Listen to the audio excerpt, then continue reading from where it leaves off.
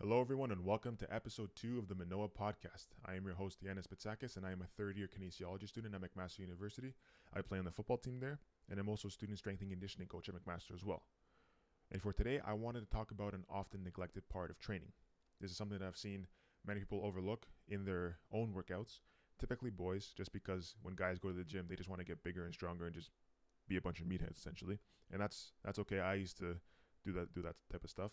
When I went to the gym, I just wanted to get bigger and stronger. Like I said, I wouldn't really be thinking about, what's the purpose behind this? I just knew I go to gym, I lift big weight, I get big, strong, become a good football player. But that's obviously not how it worked. And I also can't say that I was much of a meathead, just because you have to be pretty big to be considered a meathead, first of all. Second thing is you have to see progress in order to be a meathead. And I had very little of either. I wasn't very big, and I wasn't getting that much bigger. So can't say I was much of a meathead. But like I mentioned in episode 1, when I changed schools and started training with a full-time strength coach, I started to notice that I was seeing a lot of improvements not only in the gym, but also in my abilities on the field. I was becoming bigger, stronger, and just more stable as an athlete. And I didn't really know necessarily why that was the case. I was just like, oh, he's just giving us good workouts. It's good training. This guy's a pro. You know what he's doing, whatever. But then it wasn't until he gave me a book called New Functional Training for Sport, and I started to read it, where I started to understand the concept of functional training, where it's training to prepare your body for your sport. And this is something that's kind of overlooked many times, because when you think, okay, let's say I play football, I need to get really strong, I need to get really big. You're going to use some powerlifting, you might use some bodybuilding, and I think, I also need to get very explosive, so you use some Olympic lifting. And this is fine, this is good. But one thing you cannot overlook is the need for functional training, which essentially will enhance everything you're doing with the powerlifting techniques and Olympic lifting techniques that you've been doing to get stronger and more explosive. And the main component of functional exercises, so to speak, is that it adds a stabilization component. It makes things a little bit more unstable while doing the exercise and forces you to stabilize it. And this causes you to use your core more, your shoulder stabilizes more, hip stabilizers more, ankle stabilizers, while trying to properly complete a movement. But with that extra component of stabilization, it then will translate over to the field when you're put in unstable environments. Because think about it like this. How many sports are played sitting down? How many sports are played in a rigid environment where things are stable? How many sports are done with one joint in isolation? The answer to those are Formula One, because obviously that's done sitting down, but that requires stabilization. Second one is honestly none, maybe arm wrestling, if you consider that a sport. And the last one is none. There's no sport on this planet that's played in with one joint in isolation. Not even thumb wrestling. That uses 3 joints.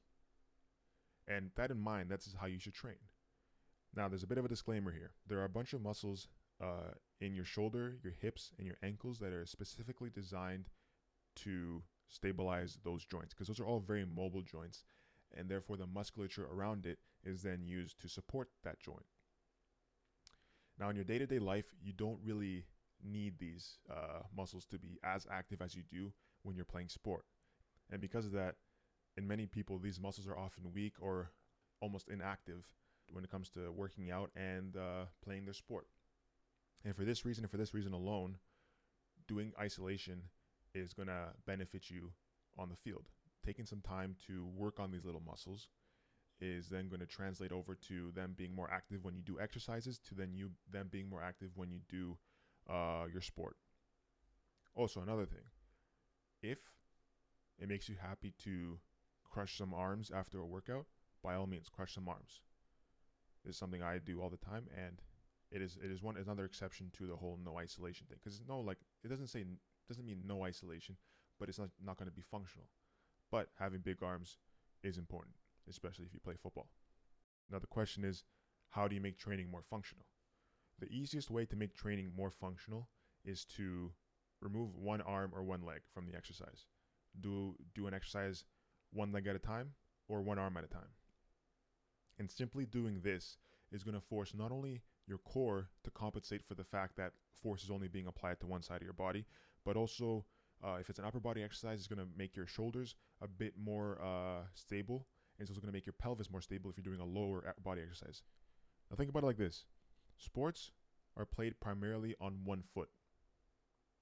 So with that in mind, wouldn't it make more sense to then train one foot at a time or one side at a time, to then force your body to be training in such a way that it mimics how it then plays? Because even if you do things with your arms and legs, very rarely are both your arms pushing at the same time. Like you look at football players trying to block each other, they're never trying to just like extend both their arms. They're trying to pull with one and push with the other to turn the player in front of them. And that requires not only a lot of upper body strength in your chest and your back, but also requires a lot of core strength, so that you don't get turned yourself and you can actually move the guy. And this is a big reason why I wanted to get into this, because if you're able to develop yourself properly and in a way that makes you bigger, stronger, and faster, it also goes to say that you also should develop yourself to become less prone to injuries. Because if you're very prone to injuries and you get injured often, you're not going to get better in any way. You're not going to get bigger, stronger, or faster. You're not going to be able to play your sport at all, so you're not going to get any recognition, and then you're not going to be able to excel at the rate that you want to be. So taking that extra time to make your training more functional, it's going to allow you to be less prone to injuries and more prone to getting better. And the last thing I wanted to touch on in this episode was the idea of training in terms of movements, not training in terms of body parts or exercises. Don't think, oh, I'm doing chest today, I'm doing back today, I'm doing legs today. If you're a bodybuilder, by all means, go ahead. But if you're not a bodybuilder, then you might want to think about it more in terms of movements as opposed to body parts. Now, we can break down athletic training into 5 different movements: push, pull, squat, hinge, and core. And if you're wondering what about jumping and sprinting, all that type of stuff, well, that's a little bit more sport specific. And for the purposes of this episode, I'm not really going to get into that type of stuff, because if you haven't addressed any issues that you have with stabilizers in your shoulders, hips, ankles, and your core, then it's not going to translate too well into developing better vertical jump and any sort of increases in speed. So for the purposes of this episode, I'm just going to focus on the other 5. In any future episodes, we can talk more about jumping, sprinting, any sort of movements like that. So with push, it's simply just pushing an object away from your body. It can be done horizontally, so pushing something away from your chest, or vertically, pushing something above your head. Now, some exercises you can do are bench press is good. It's not that functional, but you can get really strong from it. If you want more functional, push-ups are very good because they require some core stabilization and shoulder stabilization. And single arm dumbbell press, like we mentioned before, if you remove one arm from the equation, it forces your core to be engaged more. Another good one, if you want to do a vertical push, is also single arm landmine press. Now, pull is basically just the opposite of a push. And again, you can do a horizontal or vertical. A couple good exercises you can do are TRX rows or inverted rows. You can look these ones up as well. These ones are very good because they require some core, as well as pull-ups. Generally, for upper body, if you can incorporate some sort of body weight exercises in there, it's going to go a long way in developing some stabilization. But you can also do things like barbell rows or lat pull downs. These aren't as functional, but they can still develop a strong back. Now let's move on to a squat. Squats are just basically an exercise where the greatest movement is in the knee. So it's more of a knee dominant exercise. So obviously your typical barbell squats are good. Your goblet squats are also very good. But if you want to go a little bit more functional again, split squats, focus on one leg at a time. Rear full elevate split squats as a progression off of just regular split squats. If you're doing these, start with split squats first and start body weight and very slow tempo, just so that you get the movement correct. And then think about loading the exercise. Also, when you're loading it, I recommend holding dumbbells with your arms as opposed to putting a barbell on your back, just in case if you fall over, it's not going to be a huge disaster. You just drop the weights and you stay safe. Next is the hinge. Hinge is an exercise where the greatest amount of movement is in the hips. It's a hip dominant exercise, kind of like a deadlift, except deadlifts aren't really that good for athletic training because no sport starts in such a bent over position. Rather, it's better to do an RDL where you train a shorter range of motion, just go down to your knees. So this is kind of a more general exercise you can do for hip dominant exercises or hinges. If you want to go a little bit more functional, you can do single leg RDLs. Like we've mentioned, taking out one leg when doing an exercise is very beneficial. And again, you can look this one up to see how it's done and get any tips on it that you need. Lastly, core. A lot of people don't train core too well.